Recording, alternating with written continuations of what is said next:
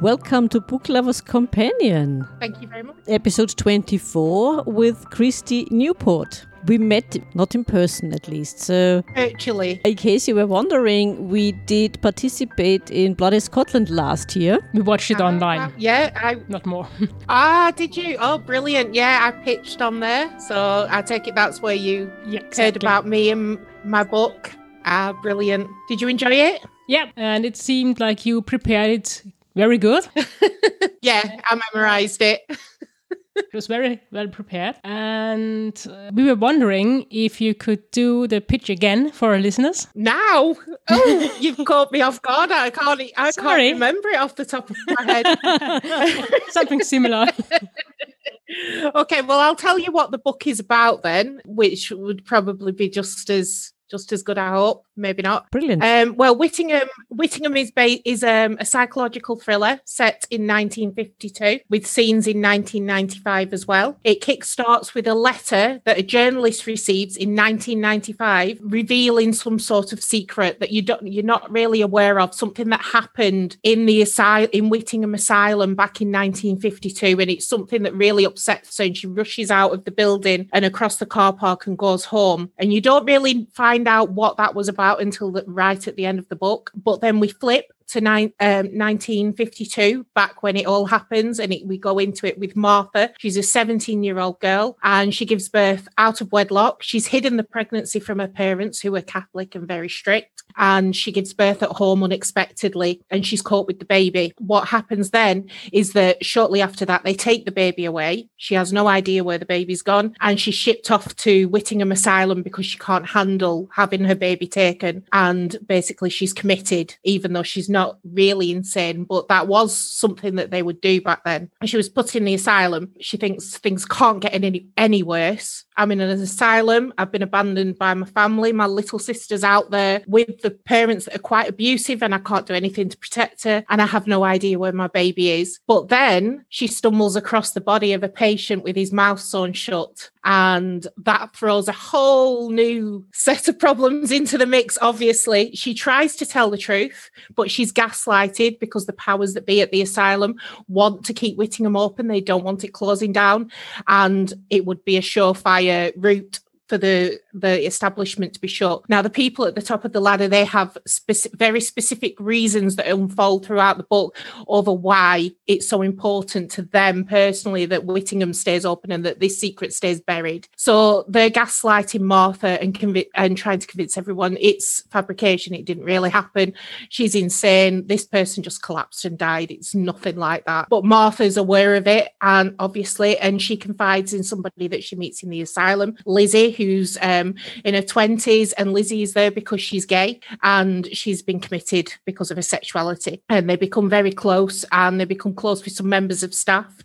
They form a kind of sort of group, if you will, that meets up and tries to solve the murders, and it's headed up by Martha and Lizzie and these staff members. But slowly but surely they start getting picked off by the killer, and it gets closer and closer to home and more worrying, as in, oh my God, this could be us next time. I never get out and find out what happened to my baby. So the story goes throughout the asylum and everything that happens, and it's all trying to uncover the identity of the killer, so to ensure their survival and to stop anybody else dying. But also you've got the underlying issue of Martha is desperate to know where her child is and to be reunited with her, and it's whether that ever happens. And at the end of the book, we find out what happened, what was in that letter that was so disturbing for the journalist, and what relation the journalist is to the whole situation that unfolds at the end. So that's quite a long-winded way of telling you what the book is about,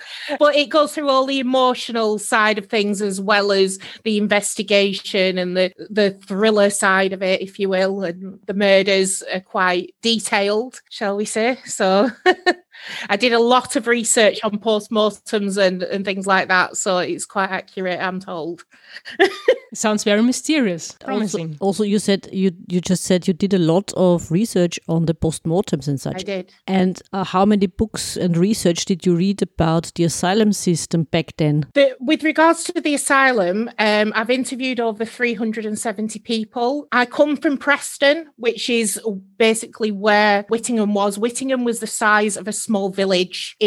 It was the largest the largest mental asylum in the UK of its time, the second largest in Europe. It was humongous. It was built in the 1800s and it was in operation until 1995. And it had its own railway station. It had its own shop. The recreation area was actually called a ballroom or theatre as well. And it housed everything you can imagine, from shows to dances where the locals would go. So it's a strange setup. It had sports courts. It had a man-made pond. The whole establishment was actually built in part by the patients themselves. Some of the patients went there before it opened and started excavating. And where they dug the pond, that red clay is what made the initial buildings, and that's why the buildings were sort of had a red hue to them. So you could see the red buildings. It also had churches and graveyards and cemeteries. It had a mortuary. It's absolutely fascinating. So what I did was I joined a lot of historical groups from Preston, and I interviewed people because a lot of them had family members or themselves had worked there over the years, or they knew patients. I've had ex-patients. I've had the lawyer who represented a nurse that was done for manslaughter. He killed a patient, and I've interviewed that lawyer to get a feel for the place. I also interviewed sort of family members there was a lady that was she thought she had nothing to offer, but what she had to offer was golden, because as a little girl she went to visit her dad, and she could describe to me how it felt when the doors closed, the sound it made, the feel of the door handle, the smells, the cigarette scent cloying in the air, and the fact that the patients would all stand up one end chain smoking and the room was smoky because of it. And she could describe all of that, and it transported me to the place so that I could put it down on paper. So while my story is fictional, I've very much drawn on the reality. And I went to the archives in Preston as well, which were the absolute fantastic resource. So obviously you read up on the history, and you can look at the escape and capture book, which was they actually have records of every time a patient escaped, where they escaped from, where they were caught, and when they were brought back. And what happened was, when they escaped, whoever was charged with their care at that time would be charged the cost of them being returned.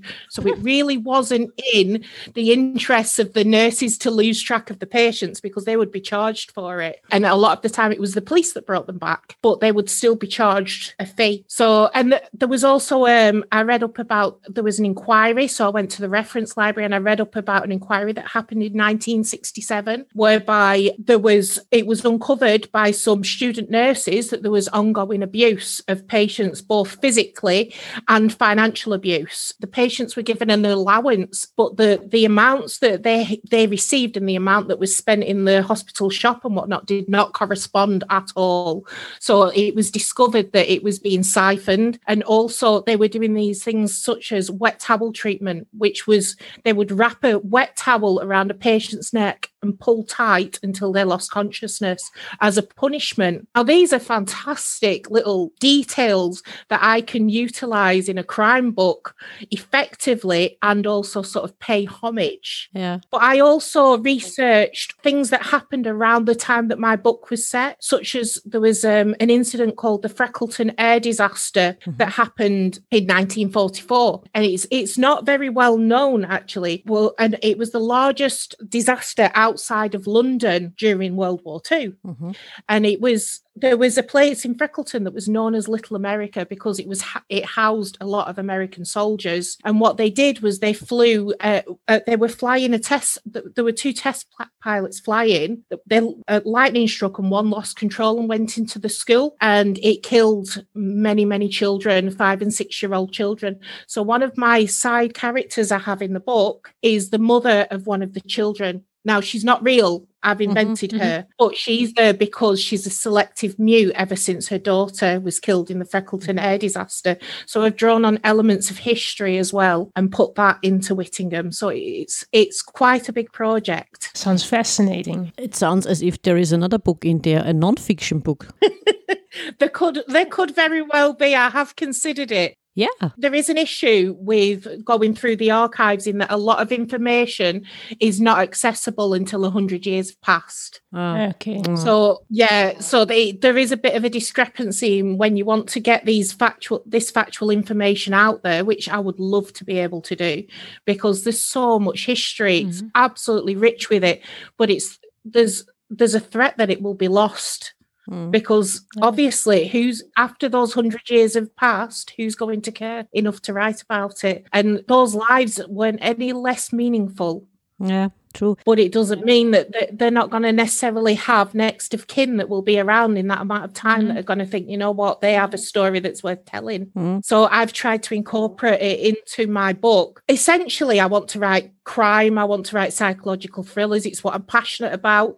But at the same time, Whittingham has always held a dear place in my heart because I grew up hearing stories about it. And I was very poorly for many years, and I spent a lot of time in and out of hospitals.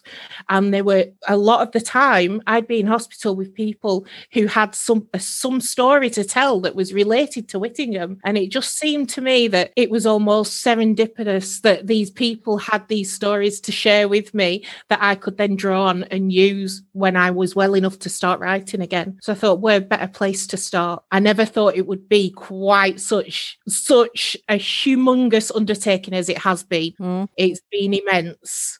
And it sounds like and from the start, when you began researching and you had the idea, how long did it take you to finish the book? It sounds like years. No, not at all. Surprisingly, I write very, very fast. When I get an idea, it flows. It sounds very odd, but I almost channel the characters. My partner will say my expression, my whole demeanor, my expression, everything changes, and I start talking the dialogue.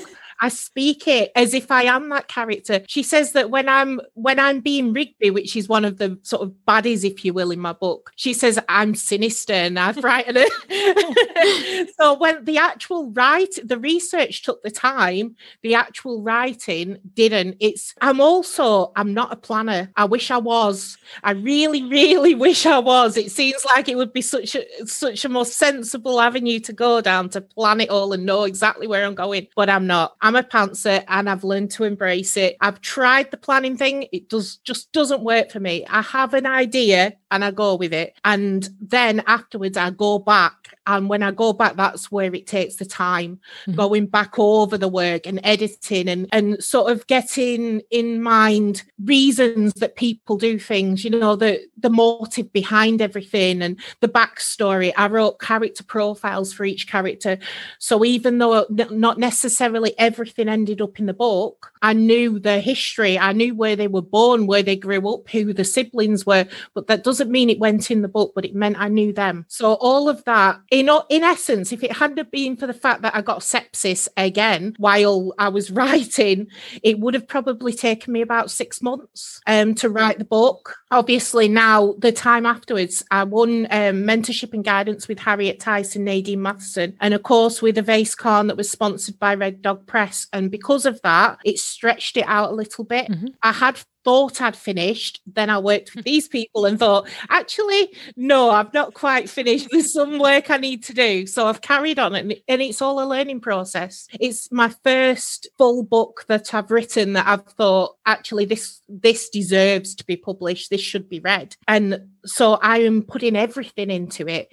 And if somebody comes to me and says, look, I'm an expert and I think this needs doing or that needs doing, I am very willing to listen and bow down to their greater knowledge. So it's an ongoing process. To me, it's complete as it is now, but it doesn't mean that if and when I get an agent or a publisher and they want to make changes, they won't happen. So I'm open to things. But at the minute, it took about 6 months, give or take. That's fast. It's a very fast process. So, yes. And it was, so I presume now that it was not taken up an agent by now? Not yet. I've literally just started submitting it. It's only just gone out on to agents, so I'm keeping my fingers crossed, and we'll see. But it's just gone out to the first lot. Thank you. Yeah, I'm really hopeful, and I'm working on my second book as well. So yeah, because we want to read it. You know. Because when we heard you at Bloody Scotland, and I said to her, Yeah, she really was. I want to read it. Where is it? Come on, give me the book. I also want to read. I'm only worried about some details that might be it sounds not only mysterious but gruesome. Yeah, it's not so gruesome that it will make you turn green. But Okay, I had a good friend who's a CSI, Kate Bendelow. She works, she gives expert advice with Graham Bartlett and various other people. And she's actually read my book. And when she read the post-mortem scene, she said, she said, I always find things when I read books. I always find things that are wrong. She says, and I couldn't find anything. It's high praise. Very high praise indeed. But what I did was I went to a local bookshop that's quite famous around here, Barter's Books, and I bought a book about autopsies from that time period. And it's a factual book, and I researched and I learned exactly how to do it. And I learned how they could sort of fudge the results a little bit by having free-flowing fluid around the pericardium and what that would mean. And I learned about anatomy and whatnot. I know it sounds pretty dire, and it is. But to me, all of that is so fascinating. At the minute, I've been reading a book about interview techniques because of the book I'm writing now. Wow. So I'm reading about the psychology of when police interrogations happen, and things like eye movement and body language and changes of voice and changes of using pronouns and what that would mean in the process of a police interview. So everything I write, I like to know what I'm writing. I like to understand it and be in the mind of the character and have the knowledge that they would have when they go to work and do that job, or go to an asylum. I've never been in an asylum, but I have been a patient in a hospital, and I know a lot, and I know what it feels like to have those doors shut and feel like you're trapped and you can't leave.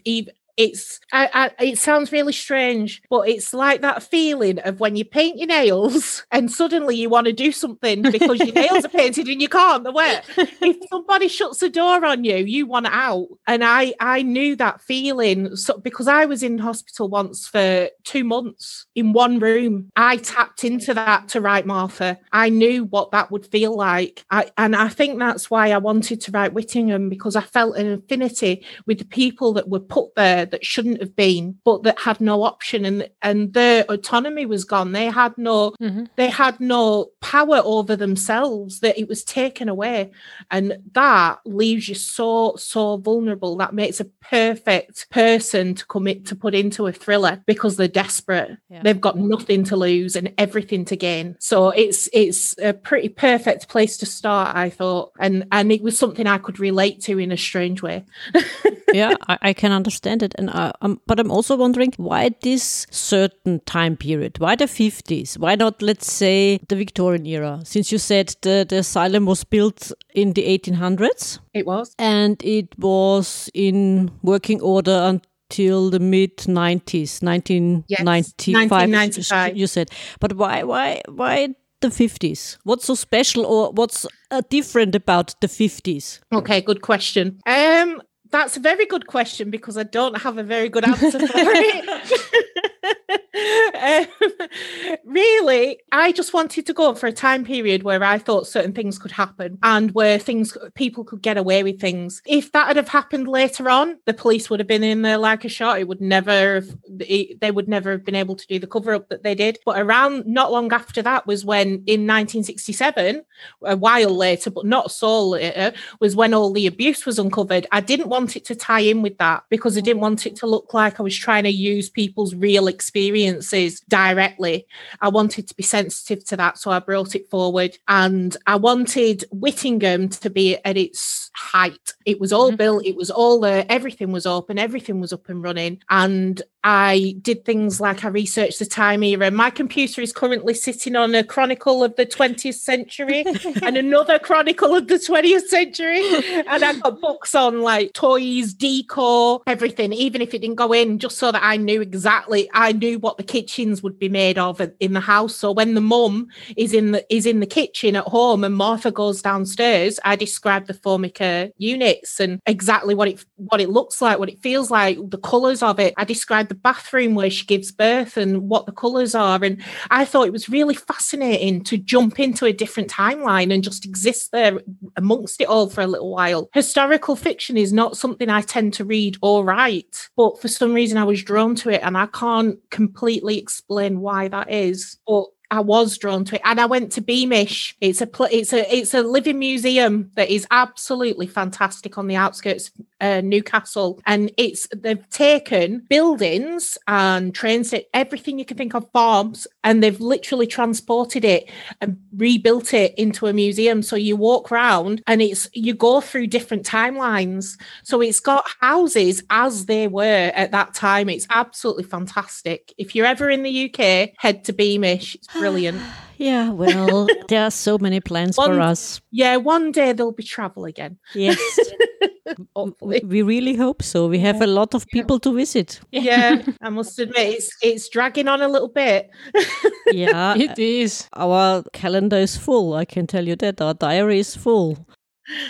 There are so many people, so many places to visit again. So many shops to visit. Yes, and let's hope you will be at one of the crime. Oh, I hope so. I'd love to be. But what sparked me off with all of this, I've always written since I was a child. But as I say, my health was so bad. I couldn't write. I could barely read. And that was like stealing my soul, because reading to me is just everything. And I couldn't do any of that we're talking about 10 years. After that, I got re-diagnosed with the correct illness, and I started a medication that began to help. And my partner had booked for me to go to Capital Crime in London. I don't know if you've heard of it. It was the very first event that they were doing, and it was for my birthday. It was about 2 years ago. It was for my birthday, and Amy had booked it for me, but I got out of hospital with sepsis a week before it, and we didn't think I'd make it, but I did. Fantastic. And I went there, and that feeling, I went there and I arrived in a wheelchair because I was so poorly. And by the end of it, I don't know what happened, but it's like it breathed life into me. Mm-hmm. And I was walking. I mean, I wasn't well, but I was walking around it, and I was queuing, and Amy had sacks of books. I spent so much money on books. By the end of the stay, we were on pot noodles and then porridge pots. But it was worth it, and I got a massive to be read pile out of it, and that I've continuously added to ever since. That set me off. After that, I thought, you know what, I'm finishing that book. And I came home and I put my butt in the seat and I wrote till it was done. Fantastic. That's what set me off, and I owe a lot to Capital Crime for that, and to all the wonderful authors and organisers and everyone that was there. They were amazing, and they gave me that fire back that I'd been missing, which was incredible, because I'd been out of hospital intensive care for a week, and there I was feeling alive again, and it didn't leave me, and I'm so grateful for that. It was incredible. Seems like you were healed by murder. I was what, sorry? Healed by murder.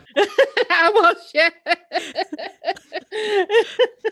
Who would have thought that's possible?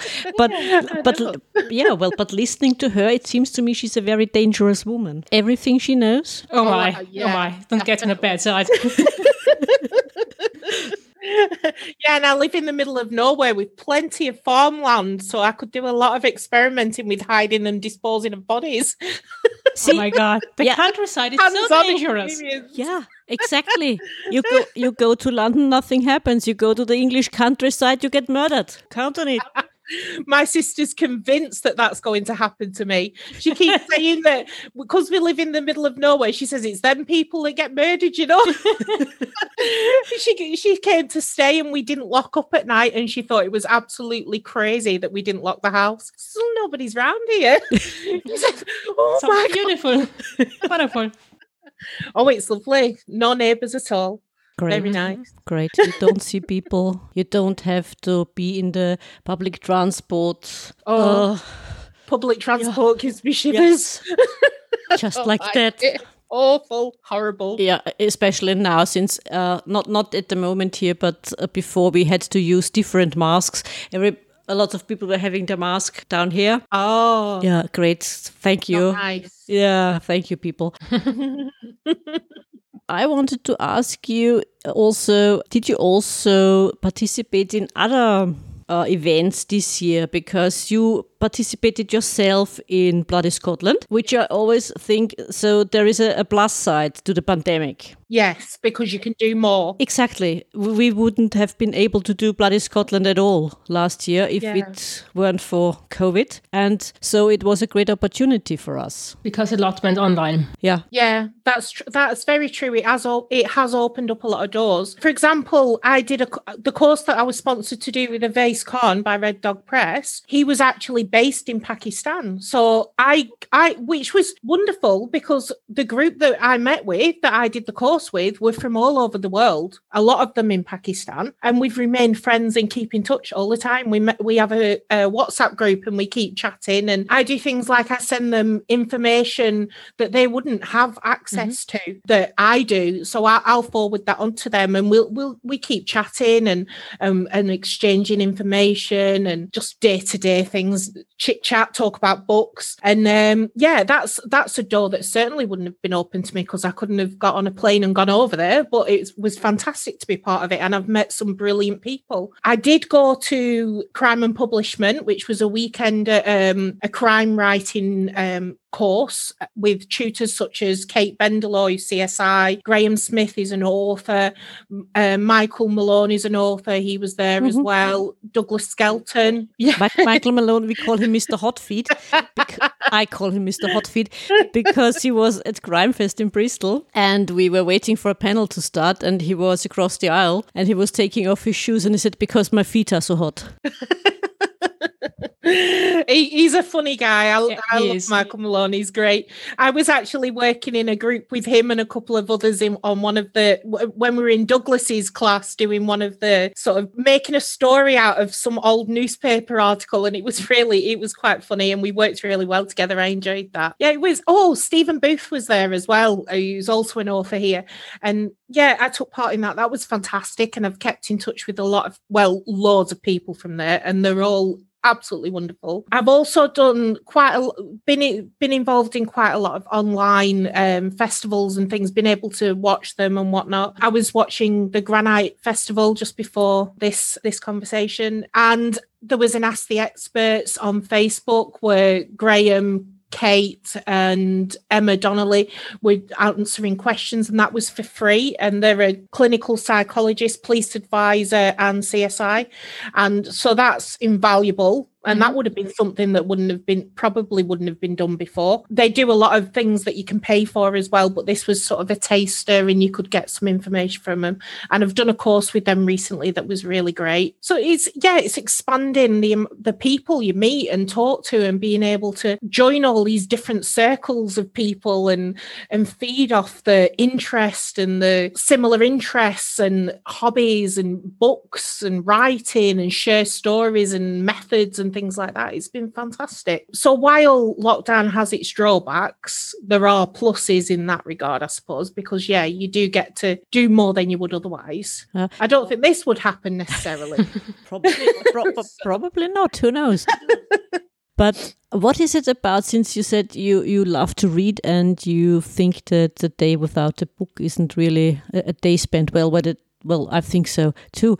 And what is it about crime fiction in particular that drew you to it? I think it's underrated. I don't like the snobbery around it where people think, oh, it's not literary fiction, it's not proper. It is. It has all the elements. Not only do you, if you want the romance and things and the personal relationships, you get that, but you also get a really good mystery or crime or something psychological thrown in, and it gives you some thinking material, something to figure out and get your teeth into, and I like that. I like feeling like I'm part of it and not just an observer. And that's what you get with a crime book. You get to be part of the story because your mind is working it out with the characters. And I like that. I don't care what anyone says. It is proper reading and I enjoy it. Yes. And I'm a big, big fan of all crime and psychological thrillers. So I love them. Yeah, we agree. Totally. And as a writer, would you say, or could you name a particular writer which you would say he or she is your role model as a writer, or not at all? Gosh, there's so many. Well, I'm good friends with Diane Chamberlain, and she is absolutely immense. She doesn't necessarily write crime, but I idolize her. We've become good friends over the years, and she kind of mentors me in an unofficial capacity, which has been invaluable. But there's also authors that I just admire to the ends of the earth as well, like Dorothy Coomson. She's a force, and she's just fantastic. And her podcast, The Happy Author, is fantastic. I listen to that every week. Nadine Matheson has been my mentor recently, and she's brilliant. And she's just brought out The Jigsaw Man, which everyone has to read. Harriet Tice, she's fantastic. Mm-hmm. She wrote Blood Orange and The Lies You Told, and she's been offering me guidance. She's brilliant. Jenny Blackhurst, Amma Anwar, Lisa Jewell is incredible. C.L. Taylor. Oh, I could go on and on and on. There's so many. I'm in awe of these people. When I go to a festival, I may as well be at a rock concert. I love it. They're my rock gods. I just think they're fantastic. They're all so talented, and that they have all these stories in their minds and can put them down in a way that completely compels you to go from page to page to page until you finish that book is just fantastic. One of the best books I've just read very recently was Abigail Dean, Girl A. It plugged quite a lot, and I thought, well, I want to see what the fuss is about this. It sounds good, and I got it, and I read it very, very fast and thoroughly enjoyed it. Very dark, very, very good, and everyone should read that as well. Oh, it should be. It's a brilliant book. Really good. Enjoyed that. Yeah, well, Nadine Madison's book is also on our list. We are still waiting for that as well. Yeah, it came out, I think, last Thursday. It came out on the 18th. Okay, so yeah. Okay. Yeah. Because we also saw her at an online event. Oh, did you? Yeah. Oh, she's brilliant. I can't remember the name, but it was interesting. It sounded fantastic. And as far as I can tell, she already has there will be a translation into German as well. Yeah, she has another book. I think it's called The Sisters. It might be something like that. She does have another book out that she wrote some time ago. I don't think it's crime, but I must check it out. But she's a lawyer as well. She's a very bright lady, and she gives her time to a lot of people for nothing. She's one of these people. Her and Harriet both, they took the Black Lives Matter movement to their heart, and they didn't just say, we want these changes. They're making those changes happen by personally taking it upon themselves to do their bit, which I think is just admirable and incredible. And I was one of the lucky recipients from both of those brilliant ladies and talents. And I feel incredibly humbled by that they were willing, because they took people from underrepresented areas and said, right, send me some work. If we like it, we may help you out. And they both did that for me. And I will be forever grateful to both of them. And Avais Khan and Red Dog Press, who also did an underrepresented call out as well, which is just fantastic. It's what we need, more voices from diverse groups out there. We need to open doors to people so that when people like me pick up a book, we can relate to the characters and relate to the stories. And people like anybody else, everyone deserves to find themselves in the art world, in literature, in crime books, in romance books. Across the board, we all need to see ourselves mirrored back. I think that's something that's been lacking, and it's great that that's coming about now. I hope it carries on. Yeah. But yeah, I think so. I think it will. Shouldn't be an issue anymore. Yeah, as something you said. Don't you also write reviews? Don't you have a blog? I do. Yeah. I do, yeah. Christie Penn's Crime. It's just, that's what I've called it. I don't know why I came up with that, but I did. But yeah, I put on a few sort of links to stories about myself, and I've started doing reviews of other people's work as well, which I put on periodically. I'm probably not as organised with it as I should be, but I do try to do it. I'm trying to do my bit and give a little back. You know, if I enjoy someone's work, I put it out there and let other people know it, because I think that's a good thing to do, to promote fellow authors that I think deserve it. If I read someone's work and it's not for me, I just wouldn't write about it. So I would never rubbish someone's work. and there's always a reader for somebody. But if you see something that I've written about someone's work, I genuinely enjoyed it, and that's why it's on there. So yeah, I don't put any reviews out there of books that I didn't like. So you won't go on there and find me slating anyone's work. You'll always find a review about someone's work that I enjoyed and would recommend you read. You said you sent out your first novel to agents. And what about self-publishing? Have you thought about that? Have you considered it? I did consider it, but to be perfectly honest with you, my dad said to me, "Why don't you just stick it on Amazon?" And I said that to Harriet, and she says, "Oh my God, no, not yet." So not yet, don't do that.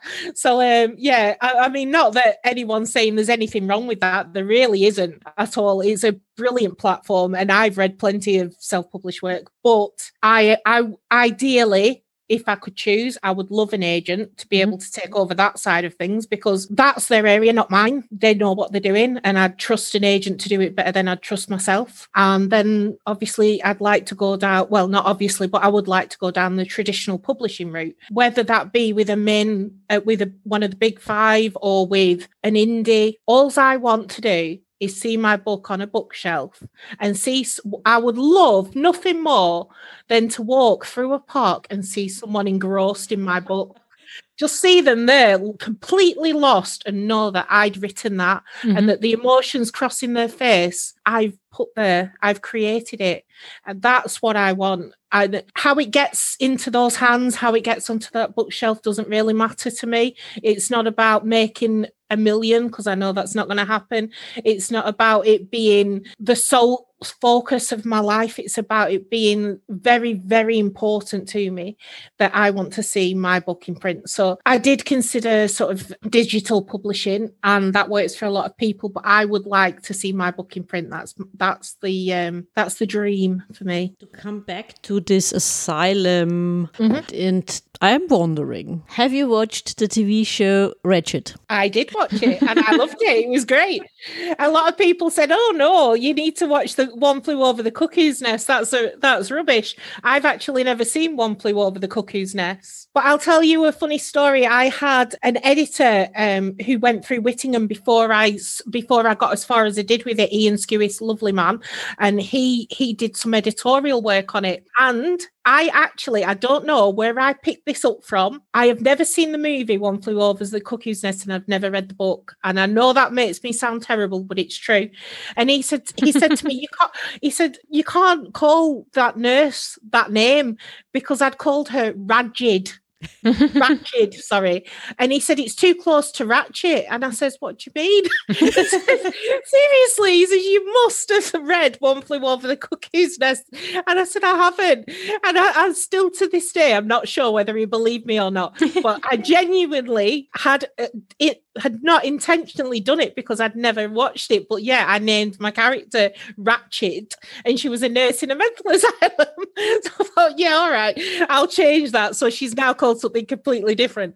But yeah, it was quite funny, because I think he thought that I'd ripped off the character. He said she's even like that character.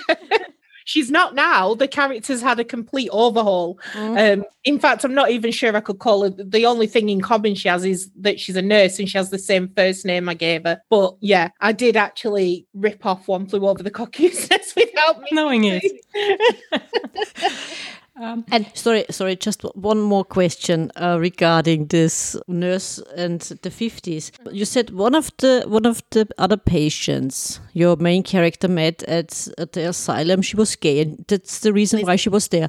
Yeah, and did they also want to lobotomize her as a cure? They did do lobotomies. They did transorbital lobotomies and things like that. They did, and I researched it, and there is some of that in there. So I have touched on that, and electric shock therapy treatment is in there too. And also, actually, Whittingham, 2 doctors in Whittingham invented the EEG. Oh. They used war surplus material and invented the EEG that is still used today, obviously more modern versions.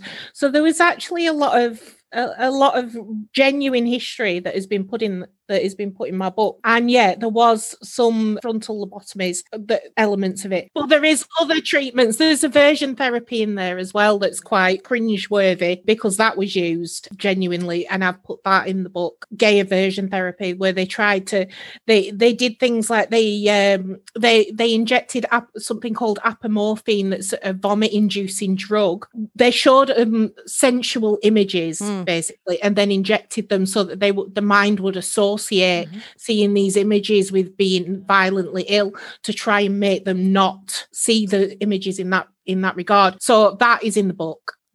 So it's this traumatic experience for Paul Izzy, it really is, and for Martha. I can imagine. There's a lot of harrowing things in there, and there's also the whole, who is this killer and how involved is this killer in the lives of the people in the asylum, and it's a very full on. It's action all the way through. Something's happening. There's always something, and in the midst of it all, obviously, is Martha wants her baby and doesn't know where she is. So there's also that element, and who is this journalist at the beginning, and what does she have to do with it all, and it all ties in and all comes to a head at the end. So I'm hoping that the payoff at the end will, I mean, I've had test readers read it and say things like, it's like watching a series where you learn to really love the characters, and when you finish you miss them, even though you want to know what happens, you don't want to finish. And that was a big compliment for me. And also people hating the character of Rigby was a big compliment to me too. I really like that people don't like him because they're not meant to. But I want to make people feel with my writing. I think that's one of the main things, to make people go on a journey and feel something. And if somebody finishes Whittingham and tells me that that's happened, then I'm happy. Sorry, Teacup, you were meant to ask a question. I wanted to ask, as part of the book is set in the 1990s. 1995, yeah. How much research did you do about that time? Because to find out if it really was there, or as you remember it, or that it's nothing wrong. Because I often find that my memory is not as truthful as it really was. To be perfectly honest with you on that score, with regards to 1995, there's only a limited number of scenes in it in 1995. There's right at the beginning and right at the end. In between, there are some scenes in between, but it's the journalist goes to the asylum and she's walking through the asylum and things are happening, but the asylum is no longer there. It's there, but it's a shell. And so I mirror her walking through certain areas with what's happening in 1952. So she sort of, at one point, she's walking in the ballroom and she almost can feel, from what's been said in the letter, she can almost sense the characters that were really there in 1952 dancing in the ballroom. And it's the juxtaposition between it, because it's ghostly for her to walk through it when they're not there. I can see it in my head. Are you the same type of writer who when you write this scene, did you see her in this ballroom? Did you see her there and the people as more or less ghosts dancing around her? Sort of like that scene in the Titanic at the end. Yeah, it was kind of like that. And I visualized that, and I got the emotion of the character that was imagining this person, and there's a reason why it matters to her, why she see what she's imagining, and obviously I don't want to give that away, but there is reasons for it. But there's also things like, for 1995 I researched what kind of car she might drive, and I also looked at images from 1995 of what the asylum looked like when it was starting to sort of be reclaimed by the earth in certain areas and things like that, because the vegetation was beginning to grow into it, because some of it had been abandoned before it officially shut its doors. There were certain areas that had been up and running right until 1995, but for the most part they'd started to return patients to live in the community, whether they should have or not. But that's what they started to do when it all fell apart because of the inquiry and the abuse scandal and everything, and they had to start stepping down services. Certain areas had shut. So what I also did was I went up to the site of what's left to get a feel for it, and I walked around the perimeter. You couldn't actually get in because it's fenced off, which is really strange, because they've got they've got a couple of cemeteries in there that have graves. People whose loved ones are buried there can't go and visit them because it's fenced off. And they're trying to get permission to get rid of that cemetery, even though the graves haven't been there for long enough to allow that to happen. They've been trying to do it, which is a bit seedy to me. I don't like that. Now, I did consider climbing over the fence. I took a step up and thought, no, I'm going to break my neck. So I just got back down again and didn't.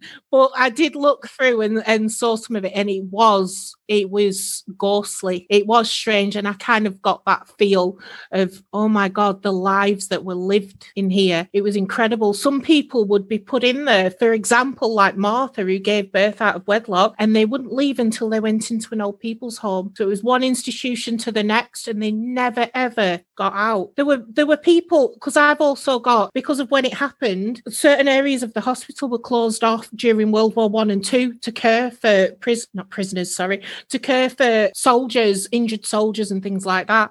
So I've got one of my patients that's in the hospital that's relevant is an ex-soldier from World War I that's got basically he has PTSD, but back then it was known as shell shock. Yeah. Mm-hmm. And he's in, and that would have been realistic that they would have been in there and probably never got out. They got trapped in an asylum, even though they had no mental health issues. People with dementia were put in asylums because it was seen as a mental health issue. They didn't realise back then it hadn't come about. So people would be put in asylums for having dementia. But I think after some time in there, they would have had mental problems, because if you're locked up all the time in there. That is exactly right. So then it is. So then when they started to return them to the community, they weren't equipped to deal with it. So even though they had no choice and they had to put them back in the community because the asylum was shutting down, they'd never lived independently. They weren't equipped for it. So it's just absolutely incredible, the amount of history there, and writing a psychological thriller based there I think it was quite an inspired choice, if I do say so myself, because all the elements were there already. It's just that if anything, there was too much. It was trying to filter it and make it work for the book without being absolutely overwhelming, because there was so much I would have loved to have written about and I couldn't put it all in. Yeah. But I tried to pick certain bits out and get as many elements of that in as I could. Isn't that the hardest part for a writer? To make the right choices, what to leave and what to cut out? Yeah, it is. And Nadine really helped me with that, because at one point she said, you know what, the characters have too much freedom. And in reality, they did have that freedom. But what I had to do was use a bit of artistic license and put some security around that kept them there, and make sure that the doors were locked. Because at the time, in reality, the patients could nip down the road to the pub. Honestly, they could. They were shoved in the back room to drink because there's a bit of a scandal over that. But because they didn't like them mixing with the regular clientele. But they were not all of them. Some were genuinely kept in a room and locked up, but some had that freedom. And it was, if they didn't go back, then they were found and caught, and the nurses would be charged for their recapture. But they actually had that freedom. But I had to take that freedom away, because otherwise, I mean, it didn't work, did it? If she could just walk out, she's not going to come back. So, yeah. And I think I was taking it to heart to try and be true to reality so much that it was at the detriment of my story at one point. And then Nadine kind of pulled me back and said, no. She says, make it harder.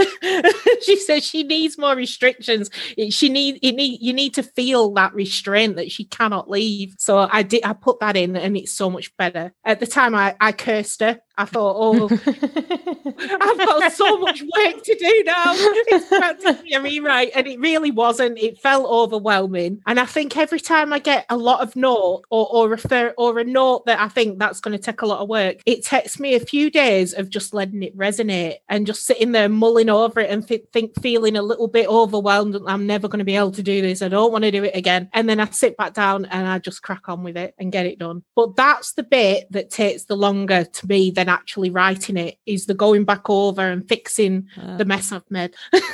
It seems like when the first draft is finished, the work starts. That, for me, that's right. If I was a planner, that probably wouldn't be the case, which is why I wish I was a planner, but I'm not. So for me, yeah, that is the work starts when you've done the first draft. At the minute, I'm doing the first draft of my second book, so I'm loving it because I'm just tap tap tap tap tap on the computer, getting lost in the characters and the moments, and that's great for me. I love that, but it's then going back and doing the hard work afterwards that I think, oh God, it reminds me of being back at university. And then the teacher comes and says, "Oh no, here, yeah, you got it wrong." There's a lot of red pen.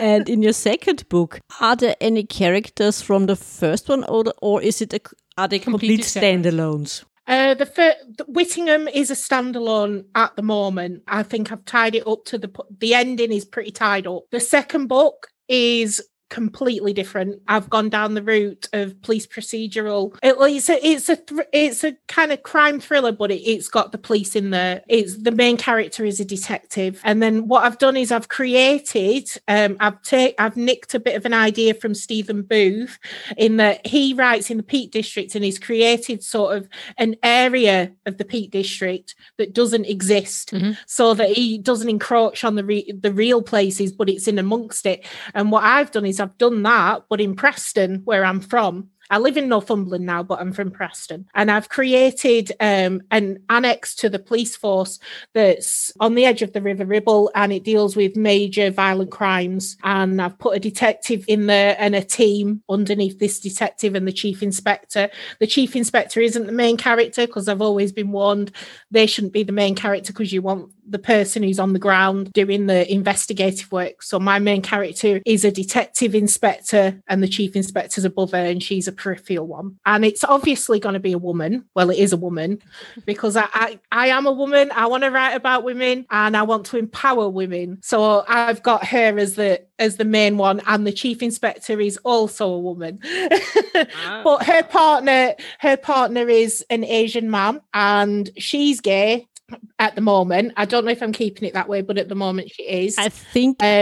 Sorry to interrupt you, but I think Kate Daniels needs another colleague like this. Yeah. Well, we love Mari Hannah and Kate Daniels, obviously. I think, God, yeah. Chuck in some more characters like me. I want to see them. People with she's mixed race like me, and I want to see more of that. I want to be part of the movement that brings more diversity to writing and to literature and to crime fiction specifically. So yeah, I don't want to just say I want that to happen. I want to make it happen. So if I'm going to write a character, I'm going to do that. And that's what I'm trying to do with this one. But I want to have a very diverse team as well. It's like in Whittingham, one of the nurses is from Punjabi, one of them is two of them are from Jamaica. And because they were brought over to be nurses in the UK at that time, so it really worked for me. At one point I had a French nurse, but she got axed, so she's not in it. But I have the character profile if I ever want to pick up Amélie Dupont again. But what I'm trying to do is whatever I write, I want to reflect society, and so that's really important to me. But the book itself it's going to have as diverse. I want it to have as diverse a character as my second book as you would find in a police force nowadays. Yeah, that's what would that would have been my next question. It's set in the present, the second one. It is. It's in the present, but it also relates to a case 6 years previous. What they do is they go out and there's a teenage girl. They find a murdered teenage girl, and she's been branded on a shoulder with a skull and crossbones, a little brand. But it brings back memories of a case that happened 6 years previously when a young girl was found at death's door. She survived, but she's she's been in a care facility ever since because she's not got capacity anymore. And they thought she was dead. They called in the paramedics, and the paramedic found that she wasn't dead, and she went through all the tests and everything, but she had this skull and crossbones, and the case was never solved. And now 6 years later, without anything seemingly happening in between, there's another girl, slightly older but not by much, who's dead this time, and she has this emblem seared into her shoulder. And it's going to be about bringing the information from the two cases together to try and find the common denominator so that they can find out who is responsible and why this 6-year gap. Bring it on. I want to read it. Well, at the minute, I'm early days, but yeah, it's there. It's in my head. I tend to come up with these whole scenarios in my mind, and then I'll go out. They just play out as if it's like a film reel in my head, as if I'm watching it happen. And for example, I was in bed the other day, just led there, and the character of the detective's aunt came into my mind. And I got up that morning and I wrote a scene about the aunt that isn't even in the book yet, but will be, because that is the character. And she just popped in my head, fully formed, this crazy hippie type aunt that raised her because when she was 4 years old, her mum was murdered, and that's why she became a detective. But the murderer was never caught, and she was the only witness, but she was 4, so she wasn't a very good witness. And that story, I want to be her backstory through it. And she was raised by this hippie crazy aunt that's a bit like one of my aunties. So she came into my head fully formed. It always tends to be when I'm trying to fall asleep, and then I'll be like, you know what, if I don't get up and write this, I am not going to sleep. So I'll get up in the dead of night sometimes and just write, because otherwise, if I don't get it out my head, it just goes round and round. Yeah, or you forget, and that's worse. Yeah. So, yeah. But the second book, I presume now, is planned as a series. It sounds like one. It's going to, yeah. I want to make it into a series. That's the idea. What I'm hoping to do is build this team that I can follow through, and that I can keep the detective's backstory sort of trickling out throughout until the reveal of who killed her mum, hopefully later on. Okay. But in my head, I know who that is at the minute. That's not to say it won't change, because sometimes things do alter, but at the minute, I know exactly where it's going. But yeah, it's in my head. The characters come alive and live there.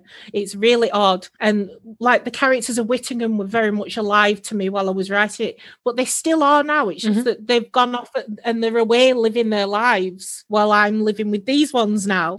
But if I want to bring them back, it doesn't take much, because they're just there to me now. That might make me sound like I should have been in the asylum myself.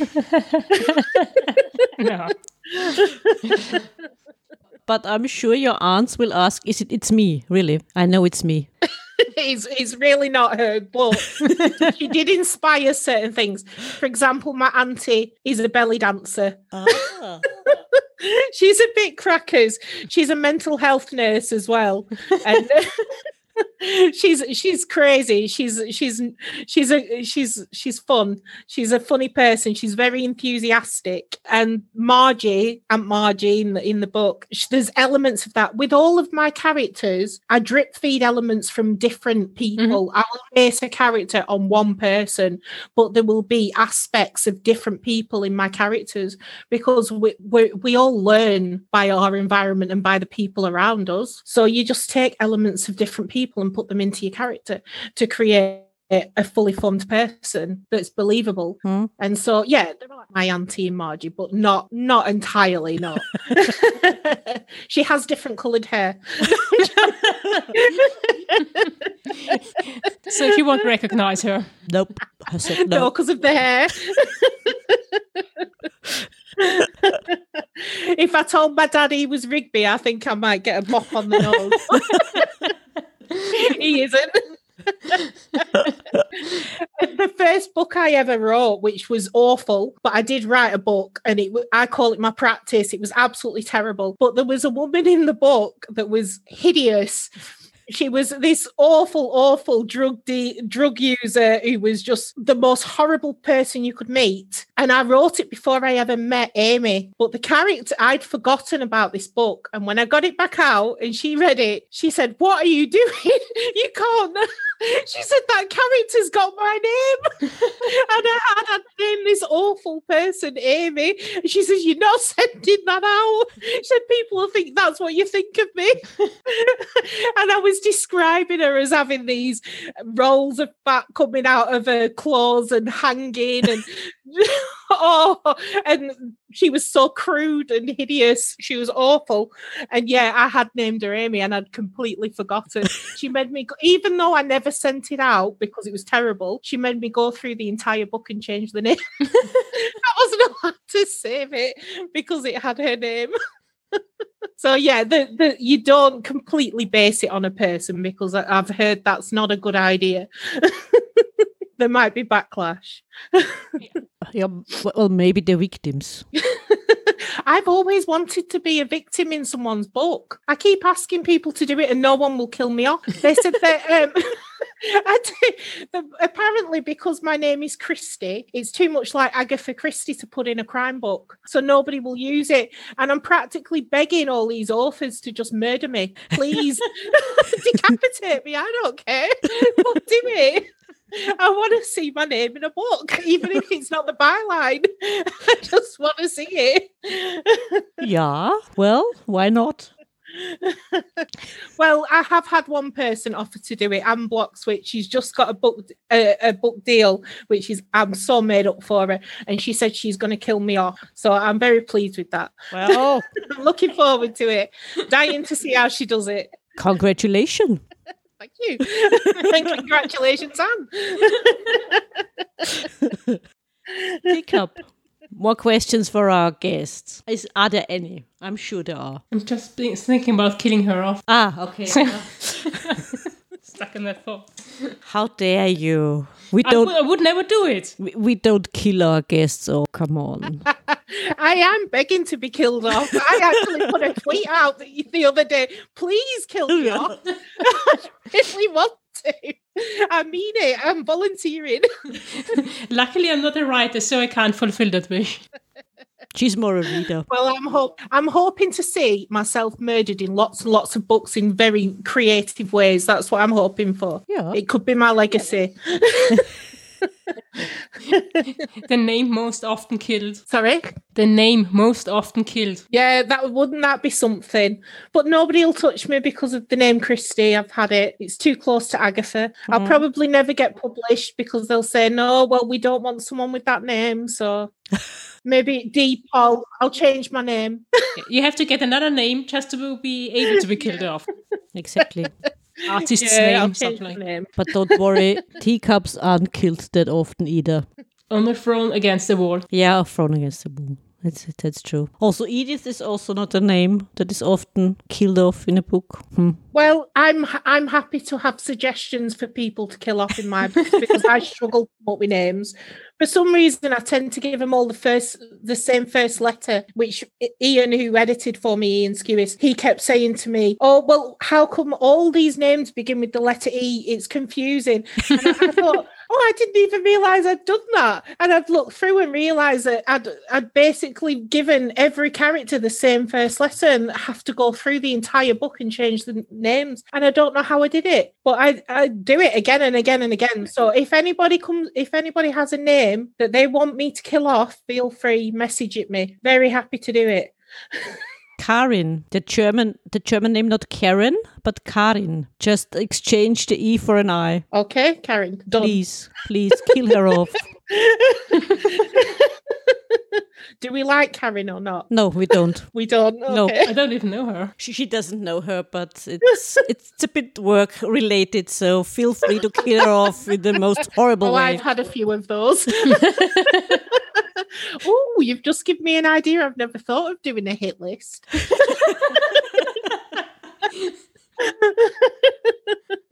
Well, Maybe I'll have a think. I was bullied a lot as a kid. There's got to be some names. Quite a lot. Yeah, that's a really good idea. Although I might get sued. I don't think so. Damn it. Just use the first names and you're good.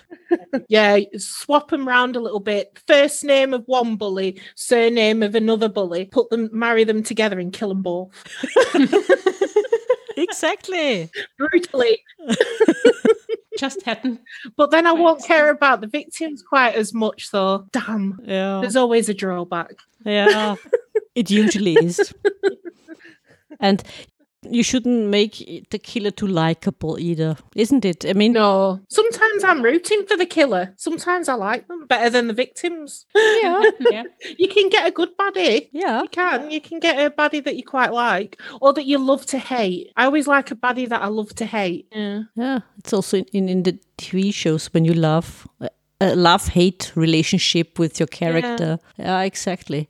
The worst things are books where you don't care about any character at all. Yeah, that doesn't make for a very good read. You've got to care. You've got to be invested. Otherwise, you just don't get through the first page, do you? Yeah, exactly. And at the end, you think, especially with a crime novel, just kill them off. I don't care. Everyone, each of them, get rid of them. Yeah. Well, I'm reading Gillian McAllister's How to Disappear at the moment, and that's another one that I'd recommend. It's really, really good. She's got brilliant descriptions throughout it. Fantastic book, really good characters, and you're very invested in it as well. Clever book. Another one. So many books. Every time the list grows and grows and grows, and when It you does, look, doesn't there it? is no place anymore behind us. You can see it's full. They're full. The bookshelves.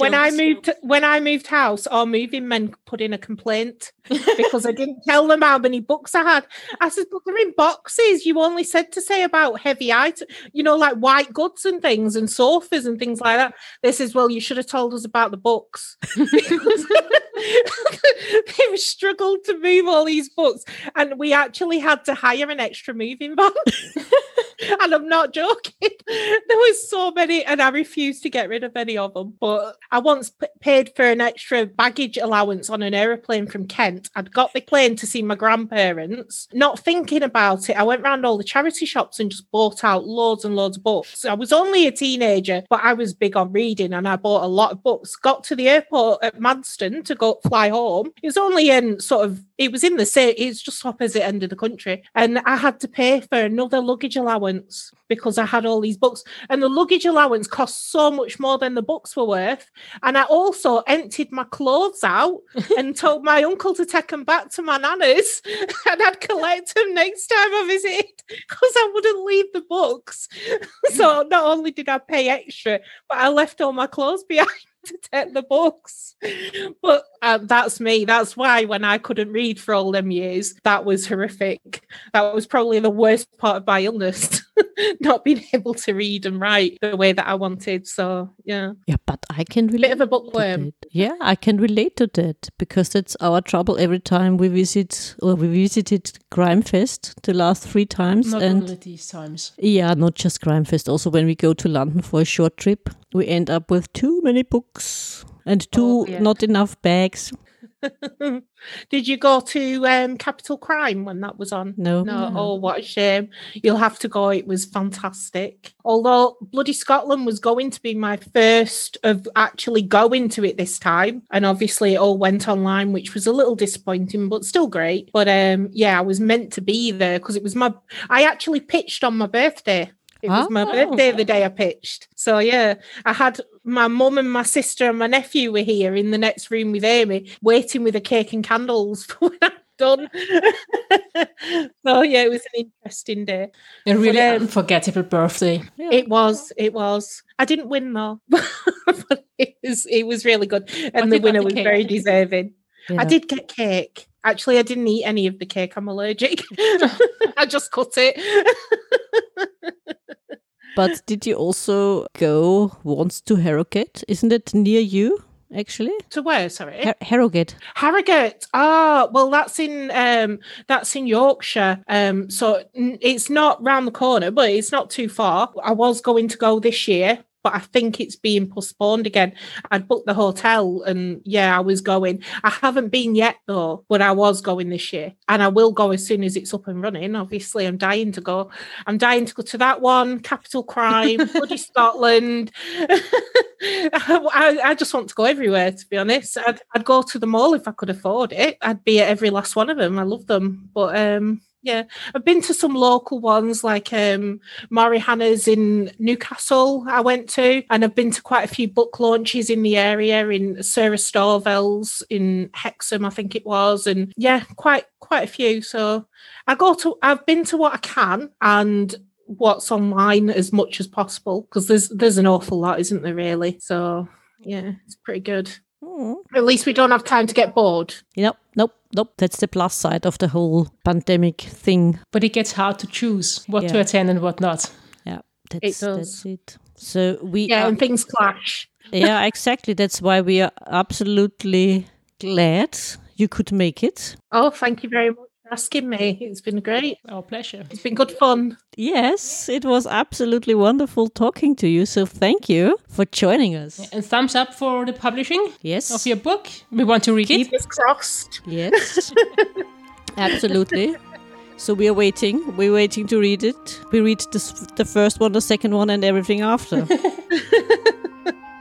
Well, I'm hoping that you'll get to read them before long. We'll see.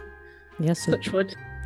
Yeah, like we said, we too. So thank you, Christie, for joining us. Thank you very much. It's been a pleasure. Thank you.